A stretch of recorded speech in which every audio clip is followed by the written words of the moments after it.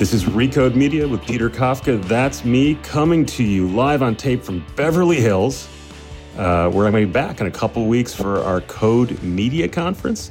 If you want to hear me talk to John Stankey, who runs Warner Media, and Kevin Mayer, who's running digital for Disney, and many other big deal media moguls, that is where you want to join us. You can figure out how to do that by going to recode.net. Also, while I'm promoting cool things, we should tell you that you are listening to the hottest podcast network of 2019. That's just not our opinion. That is Adweek's opinion. So good for us, Fox Media. We're doing great. And by the way, if you want to read the story I wrote about Warner Media and their streaming plans, you can go read that at recode.net. But I want to talk about it too. So I brought in noted streaming aficionado and also my producer, Zach Mack, to talk about Warner Media and HBO Max. Hey, Zach. What's going on, Peter? How you doing? You know what? It's sunny. It's pleasant. I have not many complaints. I have a lot of complaints, but I'm good for now. You want to talk about HBO Max instead of the weather? Yes, let's do it. So you went to this event. What happened? Tell me what you saw. So this is a repeat sort of what Disney did a few months ago, where Warner Media, the company we used to call Time Warner, now owned by AT&T, said, we've got a new streaming service. We're going to bring in a bunch of analysts and press. We're going to put them in a big room at desks in this sort of like war room setting, and we're going to bring all our executives on to talk about what we're doing, what we're selling, all the stuff that's going to be in it, and everyone's going to pay attention. And it was kind of almost beat for beat what Disney did a few months ago. So if you've seen the Disney thing, you kind of saw what Warner Media did yesterday. And the main idea is they've got this product that's called HBO Max.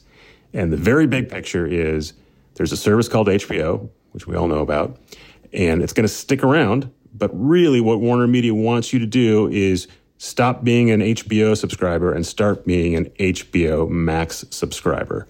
And the idea is the HBO Max is going to have a lot of other stuff that maybe appeals to people who don't watch HBO. Right. And if you do watch HBO, they're going to say, well, you're going to get other stuff anyway. Why don't you just convert to it?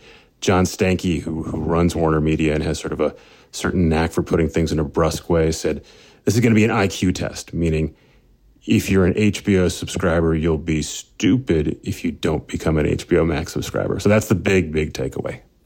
Yeah, and HBO Max, the wording is a little bit misleading, right? Because you just think, oh, HBO, but it has all this other stuff. It has CNN and Cartoon Network and the DC universe. It has all this other stuff that's far beyond just what you know when you think of HBO. This is kind of a grab bag of stuff that Warner Media has. So you won't be watching CNN Live, but you'll be watching shows from CNN.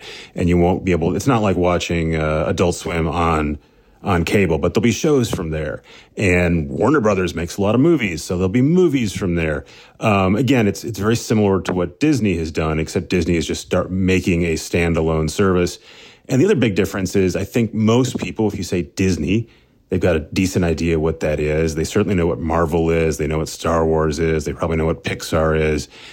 I don't know that the various Warner brands are as meaningful to as many people. You know, they own the DC Comics universe, and that will be meaningful to some people who are really into that. But it's not quite as sort of clear cut.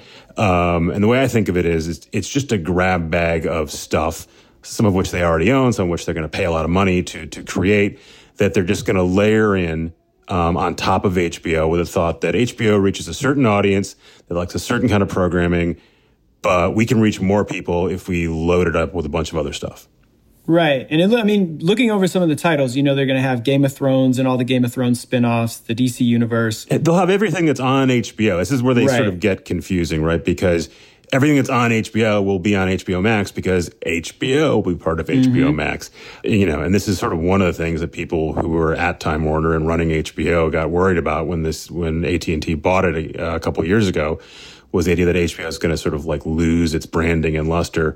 The AT&T guys will push back on that idea, but it is all getting sort of blurred together. Right. Yeah, it looks like they're also going to have Rick and Morty, Looney Tunes, Adult Swim stuff, South Park, Adventure Time, Boondocks, Sesame Street, a bunch of new movies, and a bunch of originals, I guess. Right. Friends, Big Bang Theory. And again, like you don't think of Warner as Big Bang Theory. If you think about Big Bang Theory, it was a show that was on CBS. It doesn't really matter. It's just a show they hope you will watch. And they're bringing in a bunch of talent. They're bringing in Ridley Scott, who made Alien, and a bunch of other cool movies.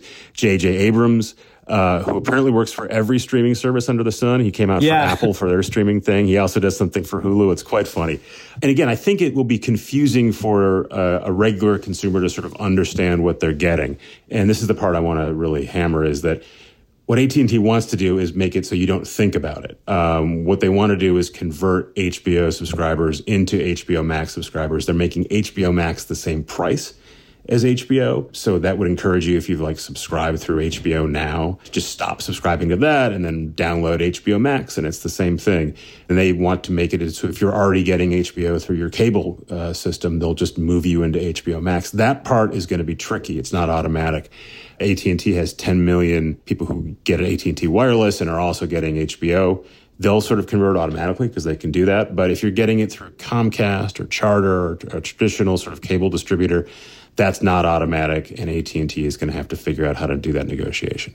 Right. So if you have HBO Go or HBO Now, the reason this doesn't just roll into HBO Max is because it's tied up with the other cable services? Yeah, if you've got HBO Go, it means you're getting it through a cable service like Comcast. They've got to reopen a negotiation. Comcast isn't just going to do what AT&T wants, so that's going to take a while. It's possible it won't happen. On the other hand, if you just want to just stop subscribing to HBO and subscribe on your own, that's fine. That's pretty easy to do. If you're listening to this podcast, you can certainly figure out how to subscribe to HBO Max, which is going to launch in May. And having HBO Max will not grant you HBO through your cable network. This is completely separate and streaming only, right? For right now, what they want to do is make it so it will work the same way. But again, they'll have to get Comcast to cooperate. So yeah, if you're getting HBO through Comcast and you're used to getting it on the Comcast box, you might have to get it through a different box. And it's definitely some work and some friction. And that's why I think it's a pretty smart move on their part to just go, initially the thought was this would be more expensive than regular HBO. And by making it the same price as HBO, they're saying, look, this is literally a no-brainer. Right. So if you want it, you can get it. It won't cost you any more. By the way, it will probably cost you more down the road. I don't think they're going to leave it at $15 forever. But I suppose you could always go back to HBO. But they were pretty clear that they're kind of leaving the idea of a standalone HBO service behind. Yeah, and so it's $15, which is already more expensive than Disney, than Netflix, than Apple. That's right. But again, HBO has 30-some million subscribers in the U.S. They really like it. It's where you get Game of Thrones. You can't get it anywhere else. And the idea is what HBO is. What if we gave you a bunch of other stuff that maybe you like or maybe you don't? Maybe it's good for your kids. Maybe you're a DC person. It's all fine. We're just going to make it simple for you to do. Everyone else is trying to underprice Netflix. It's Disney at $7 and Apple at $5. Those prices are going to go up too. But their idea is look, we need to convince you this is something worth paying for, and we don't want to make that difficult. So our version is to make it really cheap. And again, all of these guys have sort of the same pitch. Is a lot of this stuff is going to be cheap, but a lot of it's going to be free too. If you're a Verizon unlimited phone subscriber, you're going to get Disney Plus free for a year.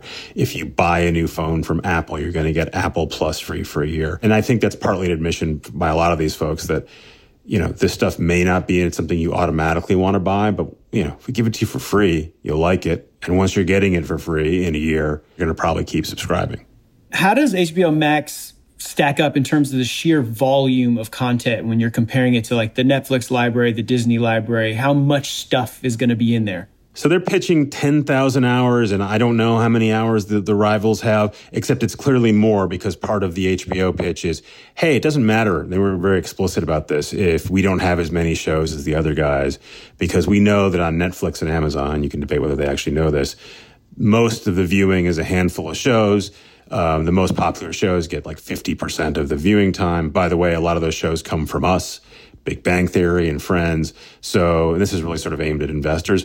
We're going to have plenty of stuff that people want, and it doesn't matter whether we have literally the same number of Netflix as shows that Netflix does. Also, by the way, we think Netflix does a bad job of showing you what they have, and they use algorithms, and we're going to use people. They're really leaning on that idea to pick your shows, which is a little overrated. I don't think anyone actually really cares about that.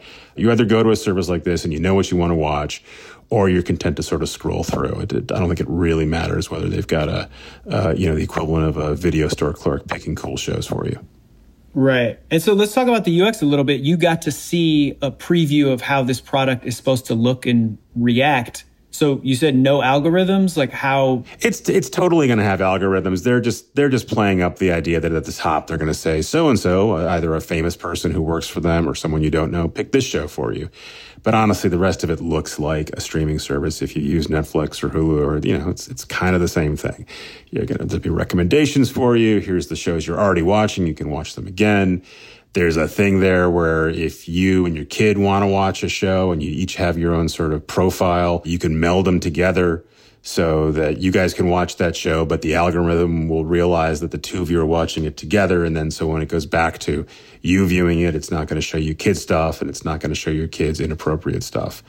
I don't know. That kind of seems interesting. I don't think it really matters. Again, I think people want to watch this stuff because they want to pay for this stuff or use it because it's easy, delivers a show on demand. And, you got to come out and say something about your UI. It's part of the requirement for these demonstrations. I do not think a single regular user cares about it. What's going on with the branding? Why call it HBO Max if it's all this other stuff? You said earlier, you don't think of Big Bang Theory when you think of HBO. Why are we supposed to do that now? I think it's called HBO Max because HBO plus a bunch of other shit that we randomly own is not a very good tagline. And then everyone else calls their product Plus, right? So they could have called it HBO Plus. But again, what HBO is. We've been in the market for decades. What that is. It's HBO and other stuff. And I think Max is just a more efficient way of saying that. By the way, I'm going to talk to John Stankey about all of this on stage in a couple of weeks. I'm re-promoting my show. You should come watch it. You're going to be there. I will. What else can I tell you? If you're a DC fan, and there are DC fans, you're going to get excited. There's going to be a Green Lantern show. I can't tell you if anything's are going to be good. Even the stuff they showed previews of, you've got no way of knowing. Again, unlike the Apple rollout in March, they actually showed some clips from some shows, so these things exist, but no way of knowing if they're going to be good. Yeah, and the big thing for DC fans on Twitter, of course, was trying to figure out whether or not HBO will release the Snyder Cut of Justice League. That's a very deep cut. You can go Google it. It's a very Zach thing to bring up. There was no mention of it on stage last night. Good. I don't think it's worth discussing further than that. All right, let's talk about the margins a little bit. You said Warner Media is going to sink like $4 billion into HBO Max, but it should turn a profit by 2025 when it expects to have 50 million subscribers and will be able to generate $1 billion in profit. That's what they're projecting. That's their pitch. Again, that's sort of similar to what Disney is saying. Look, we're going to lose a bunch of money up front because we got to pay for these shows. It's also, by the way, we're going to lose money because we used to sell these shows to Netflix or Hulu, and we're going to stop doing that. So it's going to cost us a bunch of money. Plus, we got to spend a ton of money promoting this stuff. So we're going to lose a lot. And then eventually we're going to have this profitable business that will look sort of like Netflix. That's the pitch. That's what Wall Street is supposed to get. When you're talking about the HBO strategy, forever it's been our shows are better. We make better shows than anyone else. Is that still pretty much the strategy? The idea is HBO is still going to be HBO. By the way, HBO is doing great right now. I love Watchmen. A lot of their shows look really cool and buzzy. Yeah. And they're trying to walk this fine line where they're going to say HBO remains this really interesting thing. We're going to make more interesting things. It's going to continue to be high quality, but also there's a bunch of other stuff that's going to reach other people. So they're not saying, look, we're going to make HBO less good, but that's obviously a worry for a lot of folks that if there's pressure to make more stuff, if there's pressure to reach a bigger audience, that eventually, you won't be able to do interesting shows like, say, Chernobyl, which was kind of a hit, but I think compared to like a Big Bang Theory, right? It's a different audience. Yeah, beyond the HBO Max stuff, there was a bunch of other things that happened in kind of the larger streaming world this week. It looks like Benioff and Weiss, the Game of Thrones showrunners, they are out on any Game of Thrones prequels, and now they are out on the Star Wars trilogy they were supposed to make. And they still have that huge deal with Netflix. That was kind of a big one. Yeah, it's a power move by Netflix in some ways, right? Like the biggest people in TV are going to be on Netflix. And it looks like J.J. Abrams is seemingly tied up with every streaming service. He's on stage at Apple. The polite term is promiscuous. Yeah.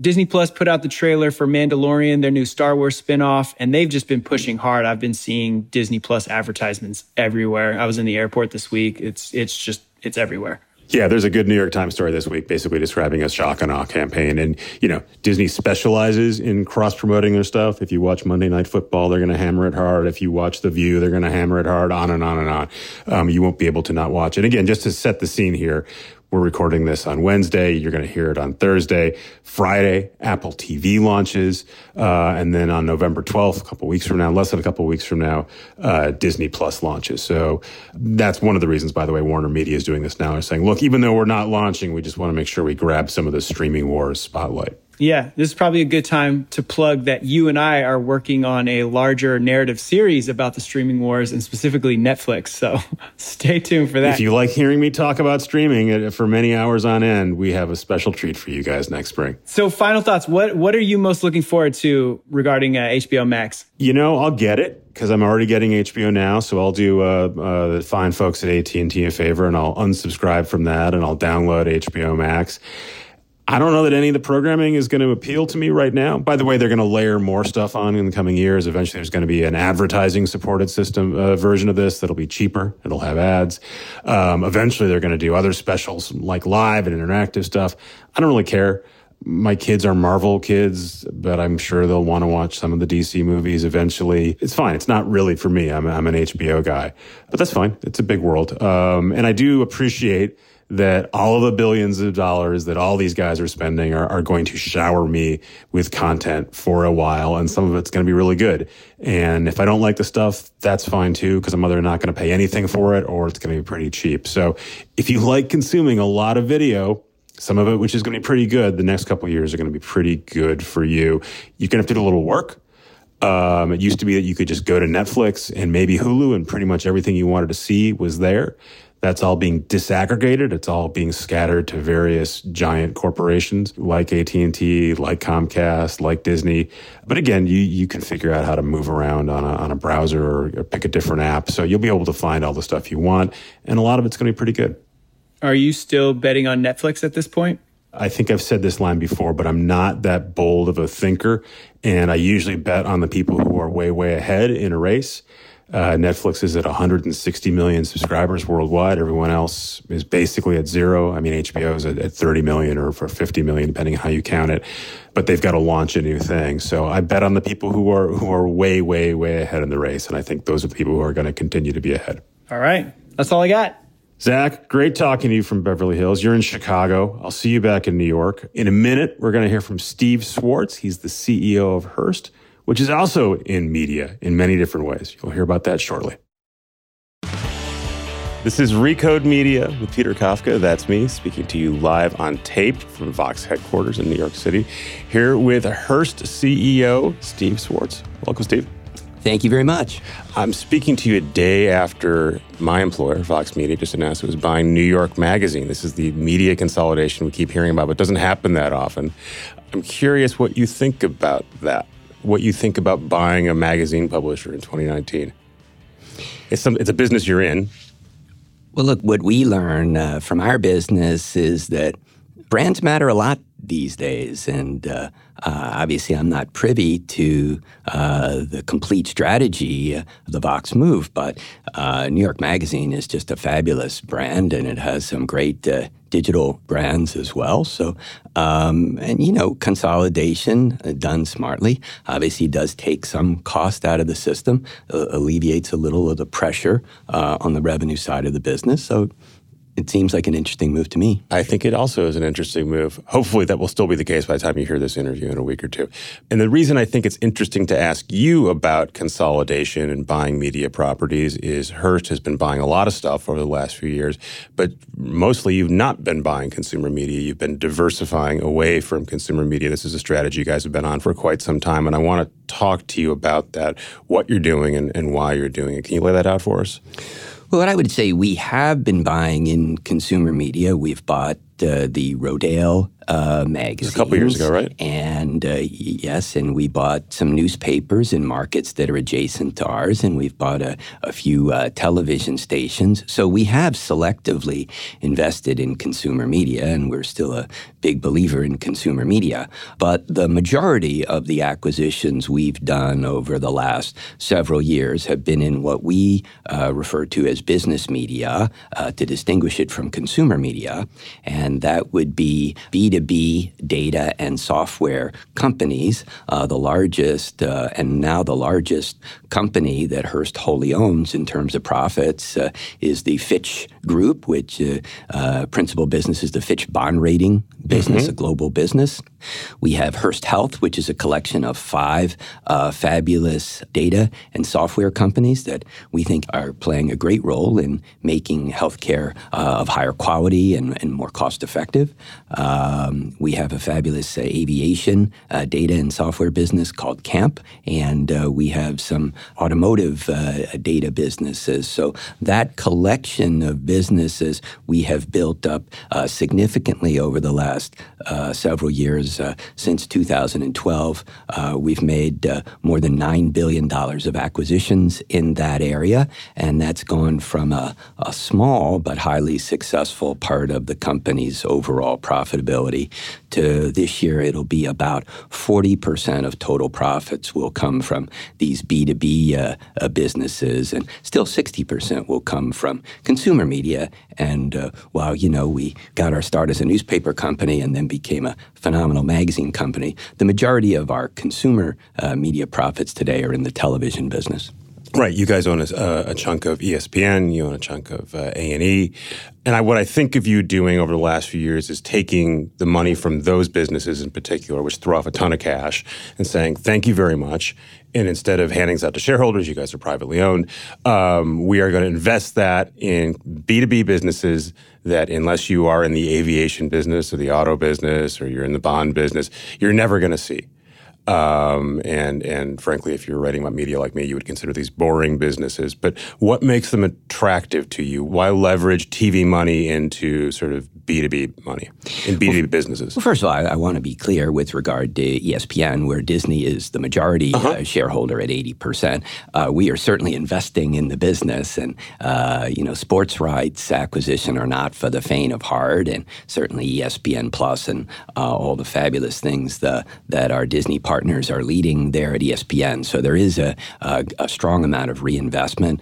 We are reinvesting at A&E and putting some great shows. We have a huge hit show on called Live PD. These are very profitable businesses, right? Even though they're under pressure and there's some decline, they throw off a lot of money. They do generate a tremendous amount of free cash, which is great for the company. I just want to be clear that we are reinvesting in all the capital they need, all the software, all the human talent.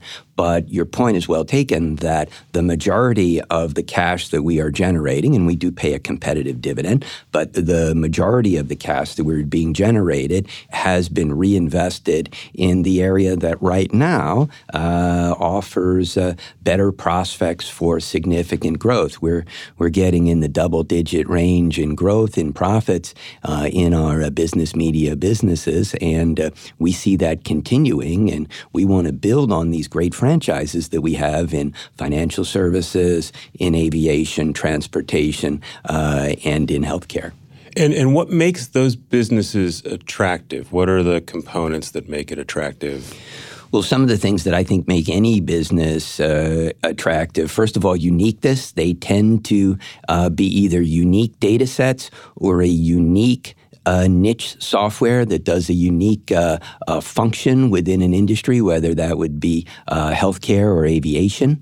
They have a great business model, which tends to be subscription, just like in the technology area, the great SaaS businesses.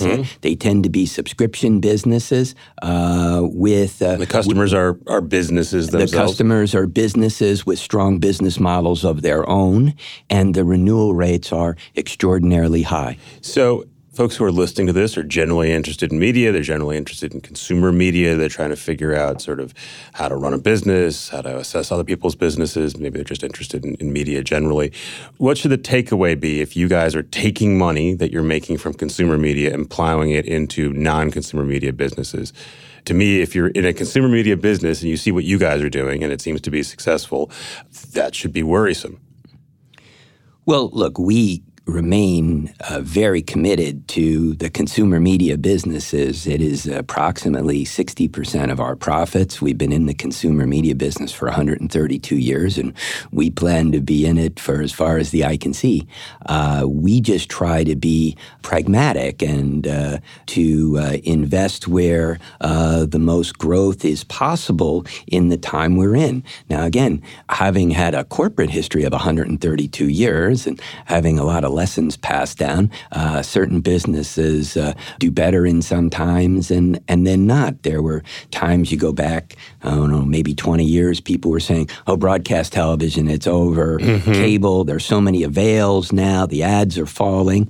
And then the broadcast industry started to get paid by the distributors in the way the so-called cable channels were, and broadcasting came back, and we've enjoyed record profits in broadcasting after a lot of doomsayers would have said, that's it. And certainly there have been ups and downs in the newspaper business and the magazine business, and there's a secular transformation going on, and it is tough. It is tough to get a lot of growth right now, but we believe in strong brands. We believe in our consumer media businesses, and I think our folks understand that by investing in strong growth businesses, we've just made the company stronger. And thus, I would agree, there's nothing better for consumer media, for publishers, say, for television creators, than to have strong parents. Because if you're strong and a business that you believe in, the brand, you believe in the mission, and we believe we're a very mission-driven company, if you believe in the mission of journalism, if you believe in the mission of what our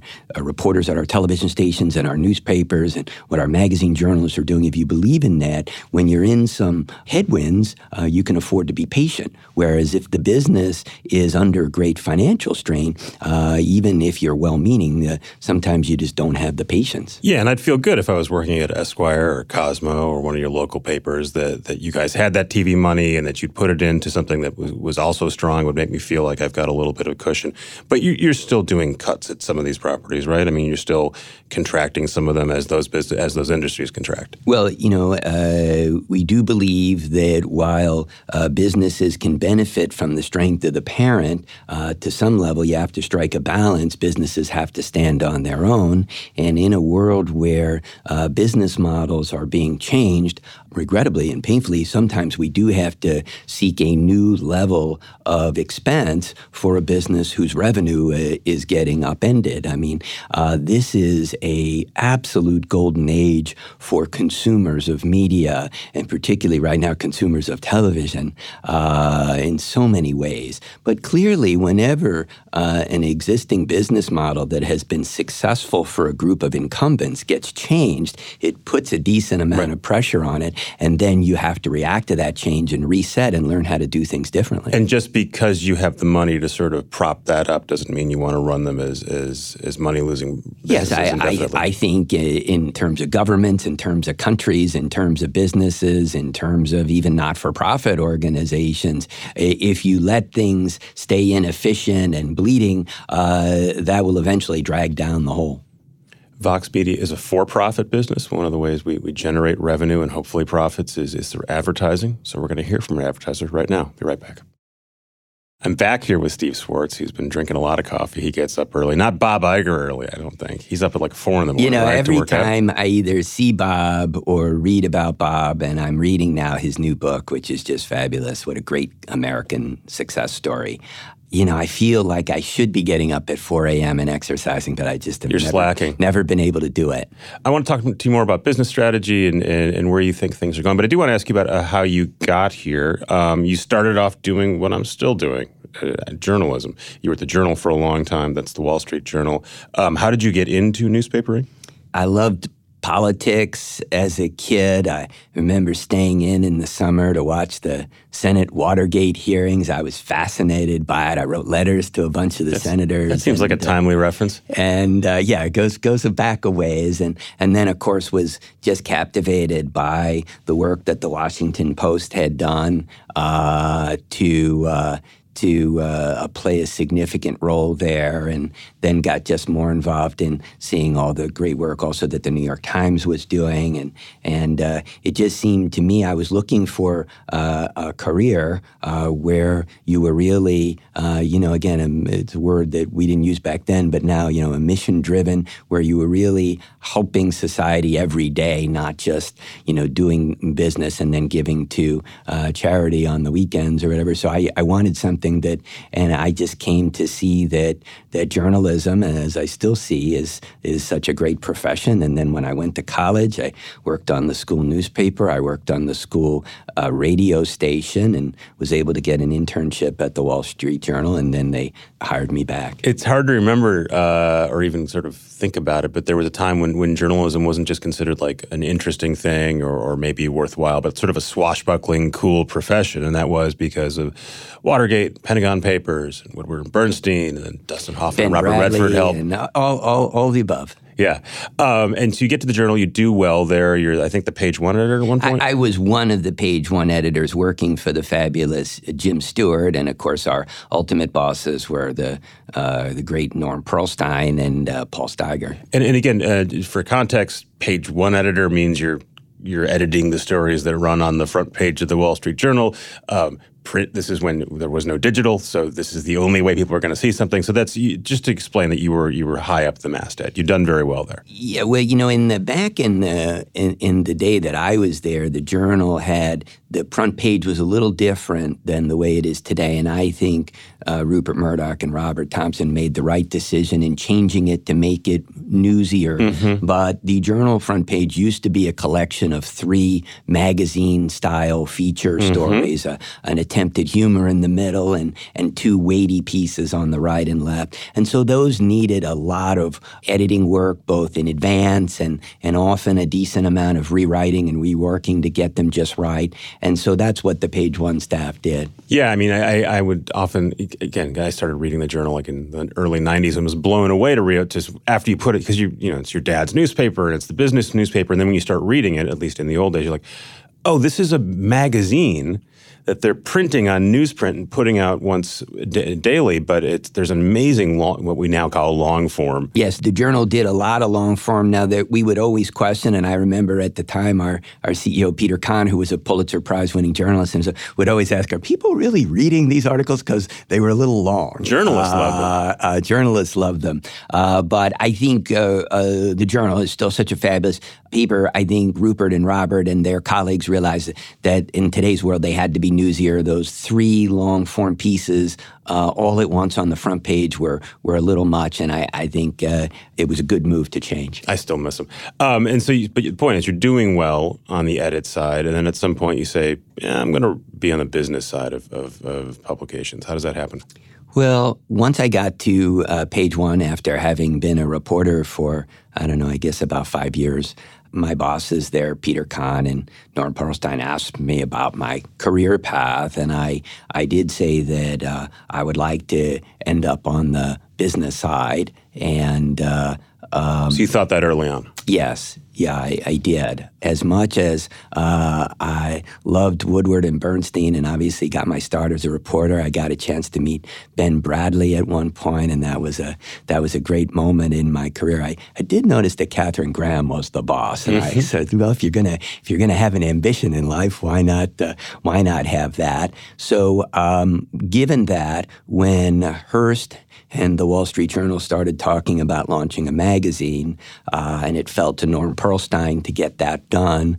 Norm called me in one day and said, maybe this is something that you should do if you want to cross over onto the business side. Helping us start a new magazine would be a good move, so I took the opportunity. And that was Smart Money, which I believe no longer exists in any form, right? I think they shut it down various stages over the years? I believe that's right. At some point, Smart Money was sold to Dow Jones, and then I believe they eventually shut it down. And at some point you end up at Hearst, which again is family-owned publication, famously newspapers in the very old days. When you get there, are they already on that diversification strategy?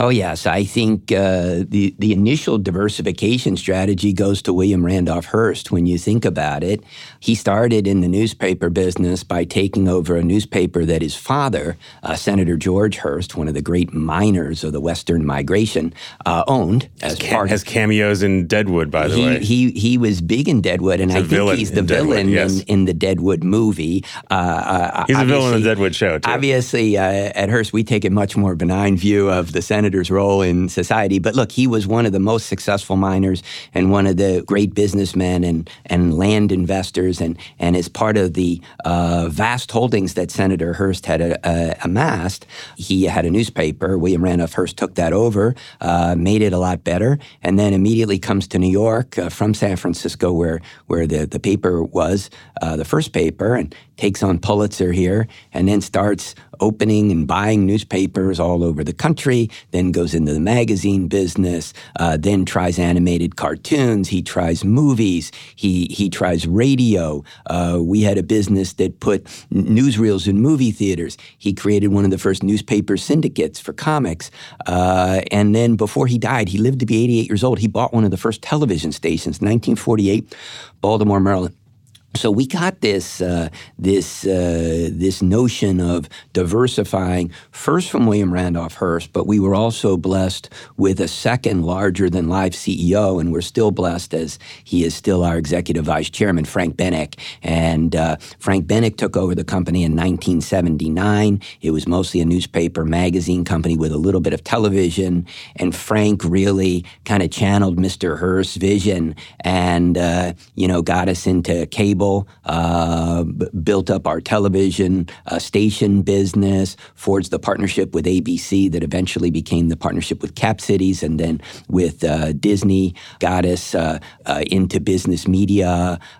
So Frank, who ran the company for about 28 years, was also a transformative figure, also pushed this diversification. And Frank, like Bob Iger, has just written his memoirs, and highly recommend both of them. But the $9 billion you spent over the last few years, that's under your watch, right? Well, I think we still run as a partnership, all of the division heads, Frank, our board, Will Hearst, our chairman. I think we all just bought in to the notion that that's where the company needed to go more aggressively. Right, so that acceleration into business media, that's under your watch. And I also remember there was a period during the now past tense digital media boom/boomlet where people like Vice and BuzzFeed and Vox Media, my employer, were all raising money, that you guys were throwing what seemed like a lot of money, and comparatively it's not very much, into lots of digital media operations. Yeah, I mean, these were relatively small investments for us, and some of them were literally small investments. BuzzFeed, Vice, Refinery. But they were different parts of Hearst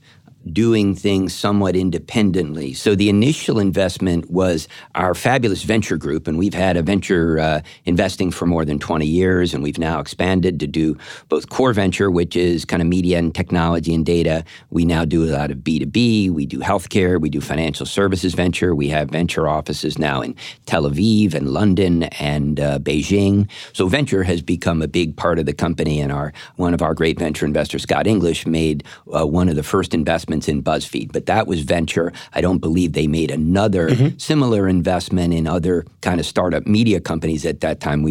Ken Bronfman, another one of our great venture investors, did Roku, but that was more of a platform. So that was a one-off there.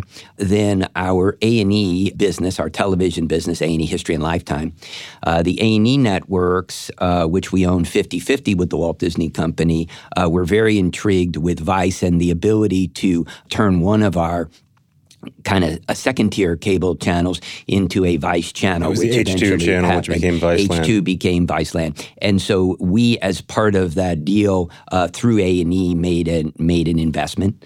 And then our entertainment group, which holds our interest in ESPN and A&E and owns King Features and some other things, was looking at this whole notion of, if streaming is going to take hold, what does that mean for our existing cable channels, which, particularly, a History Channel caters not to the young phone-carrying streamers necessarily, although some of its shows do.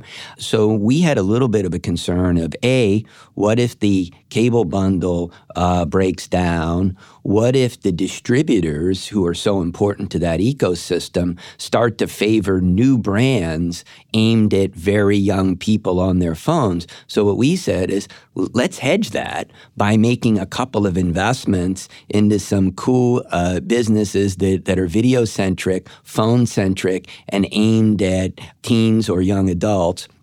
So we made two investments. One was in a company run by a fabulous movie maker, Brian Robbins, and Jeffrey Katzenberg at the time and his company were the principal investor. And we made an investment there. That was Awesomeness. Eventually Verizon came in. But then, when Jeffrey sold DreamWorks to Comcast, the shareholders, now we had Comcast as shareholder. They're a great company, great partners. But, the partners had different visions and ended up selling that business to Viacom, where Brian Robbins works today. The other one is Complex, run by Rich Antonello, a fabulous entrepreneur. You will have heard on this podcast by the time this one airs. Well, he is great, and he's done a great job for us. And Complex while Awesomeness aims at the kind of teens to maybe young 20s young women, Complex aims at a similar age of young men. And has done really well, is profitable. Verizon joined us, and we co-own that business. But what has happened in that whole space, the space that includes BuzzFeed and Vox and whatever, is that historically new brands are created every time there's a new platform. But one could argue that in this time, the most powerful brands that have been created are the platforms themselves. Facebooks and the Facebooks and the really Instagrams and, Google, and YouTubes, and that they are brands in and of themselves. And that was something you guys didn't get at the time you were making those bets. We didn't fully see that. I would also say that the good news is, while we may have missed that, the good news is that the cable bundle has held up much more strongly than we thought, and our traditional brands have held up. So there has not been a swing in terms of the cable and streaming distributors wanting to switch out brands that aims at people, I'm in my mid-50s, people that aimed at me, and go to brands that are aiming at people in their 20s. Right. It's the sales pitch for a Cheddar and people like that. We're going to be on the cable dial, and sometimes they do get distribution, but the bulk of that is still at the existing The traditional brands have held strong. And they're the ones who are getting paid by the distributors. Yes, and given how much money we make from an A&E, a History, a Lifetime, or an ESPN versus the small bets that we made in the newer streaming brands as a company, it works out better for us that the existing ecosystem has held up so well. Right, so you can still make a lot of money from an existing industry, even if it's under pressure, even if there's decline, you can still throw off a ton of money. It's an important lesson to remember. That said, there's a digital transformation happening. Consumer behavior is changing. The initial bets you made probably didn't pan out the way you thought they would. But like we've been talking about, you still have this, you're still generating lots of cash. You're diversifying. Why not go ahead and make other digital bets? Well, we may. We continue to look at things. I would say right now, just in acquisitions in general, anything that's growing fast, and particularly anything that's growing fast and is profitable, the multiples have gotten to levels that it makes it very hard to buy. We bought our last really big investment, and I would say really big would be north of $1 billion. The last company that we bought that was in a new field that was standalone for more than that was in 2016. Now, since then, we bought that was a company called Camp, which is an aviation data and software company. And then since then, we acquired more of Fitch in some hefty transactions, and now we own 100% of Fitch. But in general, for new businesses that are growing fast, the multiples have gotten to levels that it's very hard to make those kind of acquisitions right now. And just to keep hammering on this, it just seems like you guys are saying, look, we get that consumer media is changing. We have an older consumer media business. It still works. But when we can make bets, we're not going to do it in consumer media. We just feel more comfortable buying into business media. Well, I wouldn't go that far. I mean, I think one of the things, many things I've learned from Frank Bennick is to approach the world with an underlying view of pragmatism. So we don't necessarily say we won't do. We just say right now there are more opportunities on the business media side and more opportunities to, say, bolt on businesses to our existing infrastructure. So we were very fortunate to be able to announce last week that our CAMP business, that aviation data and software company we just announced, has agreed to buy a business from the Boeing company, also in the aviation field. So those are the things right now that we're focused more on. But we are still open to buying more television stations, newspapers, and magazine and digital brands to complement our consumer media businesses. But we will invest more in business media because of the prevailing conditions of today. Yeah. There's more opportunity there. You said, our conclusion is the big winners of the digital media revolution in the last few years are Google, Facebook, the various properties Facebook owns, the platforms. They're also under political pressure for a bunch of different reasons. Do you think that pressure, whether it comes in whether it generates regulation or who knows what, is going to create opportunities in consumer media where maybe, you see the Googles and the Facebooks either throwing money at you guys to make you shut up, or maybe they're forced to spin stuff out. Does that create opportunity for you? Hard to say. I would say, though, I think my colleagues at Hearst feel that they are making progress in terms of finding ways to work with Facebook and Google and their respective other brands more successfully. Obviously, one of the things that happened in this world is those distributors found ways to either use user-generated content, or in the case of Google, others people's content that they access by search. So that made them less dependent on media creators. It's a good model when you have to pay for that stuff. It has proven to be an outstanding model. But look, we have to keep innovating. We have to keep showing them that there are win-wins out there and that we can make more of a difference for them and that they can make more of a difference for us. And it all comes down to what I think our magazine division in particular under Troy Young is doing, which is just constantly innovating. And I do believe, there's been some debate as to, in this new streaming and digital world, do brands matter? And there's a school of thought that says they don't. We're totally in the opposite camp. And, we have a very successful digital business in magazines, and we think it's in part because of the digital creativity of the team that Troy and Kate Lewis and everybody's put together. But we also think it's because of the fabulous brands and because they still have the fabulous physical manifestation of print. And if you want to see another big bet on brands, clearly Disney Plus is a big bet by Bob Iger, who has been such a fabulous CEO on the power of brands. You guys started as a newspaper business, like we discussed, and you still own a bunch of local newspapers. The local newspaper story is generally very, very grim. Dean Baquet, who runs the Times, thinks 50% of the papers are going to close in the next 5 years. You guys are still in it. Is there something there that gives you hope that either of these businesses will either turn around or will be more sustainable than people think? Yes, we certainly believe in local newspapers. Our newspapers are solidly profitable, and we believe in the mission, and we also believe in the commitment we've made to these communities to serve them. I think that it is clearly a tough environment. The pressure on print hits them hard. I think that it is not as easy because they don't have the scale benefits to innovate digitally as it is for a newspaper such as the great New York Times brand or Washington Post or FT or Wall Street Journal, whose audience is a global audience. And a rich audience, too. And a wealthy audience and an audience hungry for the kind of high-value information they create. When you're serving, as we are proud to, San Francisco Francisco or Houston or San Antonio or Albany or the Connecticut markets.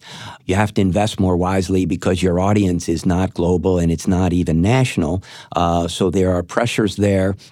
But there are also great advantages because while our national brands are competing constantly with Facebook and Google and calling on the same people as they are, our advantage in the local markets is we're there. The global platforms are not there. Thus, we believe a great advantage is having a big, well-trained local sales force, understanding the problems of local businesses and how we can help. We think you need a free product to serve the wider market because there's still, obviously one of the big problems in this country is lack of disposable income. So you've got to have an ad-supported business that reaches the whole market. And then some of the traditional journalism, investigative, explanatory, inside of government and whatever, that be a premium product, offering more data and what have you. You got to do events. We have digital ad agencies and digital marketing services businesses in all of our markets. And I think the combination and that focus on localness, I think we will be fine, but no need to sugarcoat it. It's a much tougher business than it was many years ago. So I get the argument that the Times and the Journal have to compete with the Facebooks and Googles and whoever and themselves, right, for these ads. But locally, you still right, the classifieds business, which really sustained newspapers forever, has really been blown apart by Craigslist and Free. Oh, no question. And but I'm Facebook just saying, is coming for it now. I'm just saying that we have a competitive advantage that we need to use to get our fair share, or perhaps a little more than our fair share, of the local dollars by being in front of the local advertisers with well-trained you have who are human beings who know those. Who are listening and talking and offering solutions to the challenges that local advertisers are facing. I think it's a competitive advantage, and we have to execute on that as best we can. It was funny when Groupon was briefly a big deal. That was their big innovation was they'd cracked the digital local code, and what they hired a lot of people to sell ads. Well, I think it's different to say you're local, but when your brand has been serving the local communities for over 100 years, as many of ours has, I think there's a lot more credibility there. Is there a minimum population size for a city for you guys to run a paper? Is there a point where you go, look, if it's a town of less than, 100,000, whatever it is, we can't make this thing work? I don't know that we look at it that way. We have some really small papers with circulation in under 10,000 that are doing fine. And obviously we have larger papers in our two biggest would be Houston and San Francisco. They all have their different challenges. If a market is too small and it loses a couple of big advertisers, say they go out of business from pressure from the digital national players, that can impair the community's ability to generate enough revenue to make it work. Depending also on the demographics, a small newspaper, the smaller the focus, the more relevant the news is to the reader. And thus, if it is a market where there is enough disposable income, it can be supported largely by subscription. In a big market, you have one of the problems, and it's kind of an overwhelming problem in New York to try to serve the local market, is what is local in New York. So the bigger you get, you have to be able to chop things up into communities, and you have to tell master narratives that unite the community. So they all have their challenges, but we have a number of solidly profitable papers, and again, we are still open to looking at particularly buying papers in adjacent markets where you can use the same printing facility and the like. Well, that is the most positive local newspaper story I've heard, at least at this desk, for 3 years. So thank you for that. I will take that as look, we love the newspaper business. We're committed to it. It was our original business.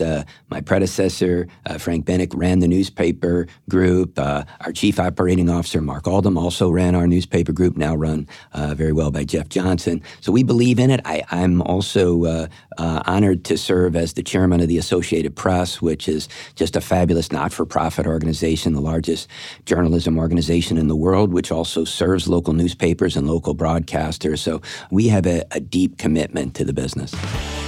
Steve, thank you for making time. I appreciate it. Thank you for having me down. Thank you to Zach and Jelani and Joel for putting this all together. Thanks to our advertisers who bring this free content to you. Thanks to you guys for listening. We're putting out a lot of content this month, so keep listening. This is Recode Media. We'll see you very soon.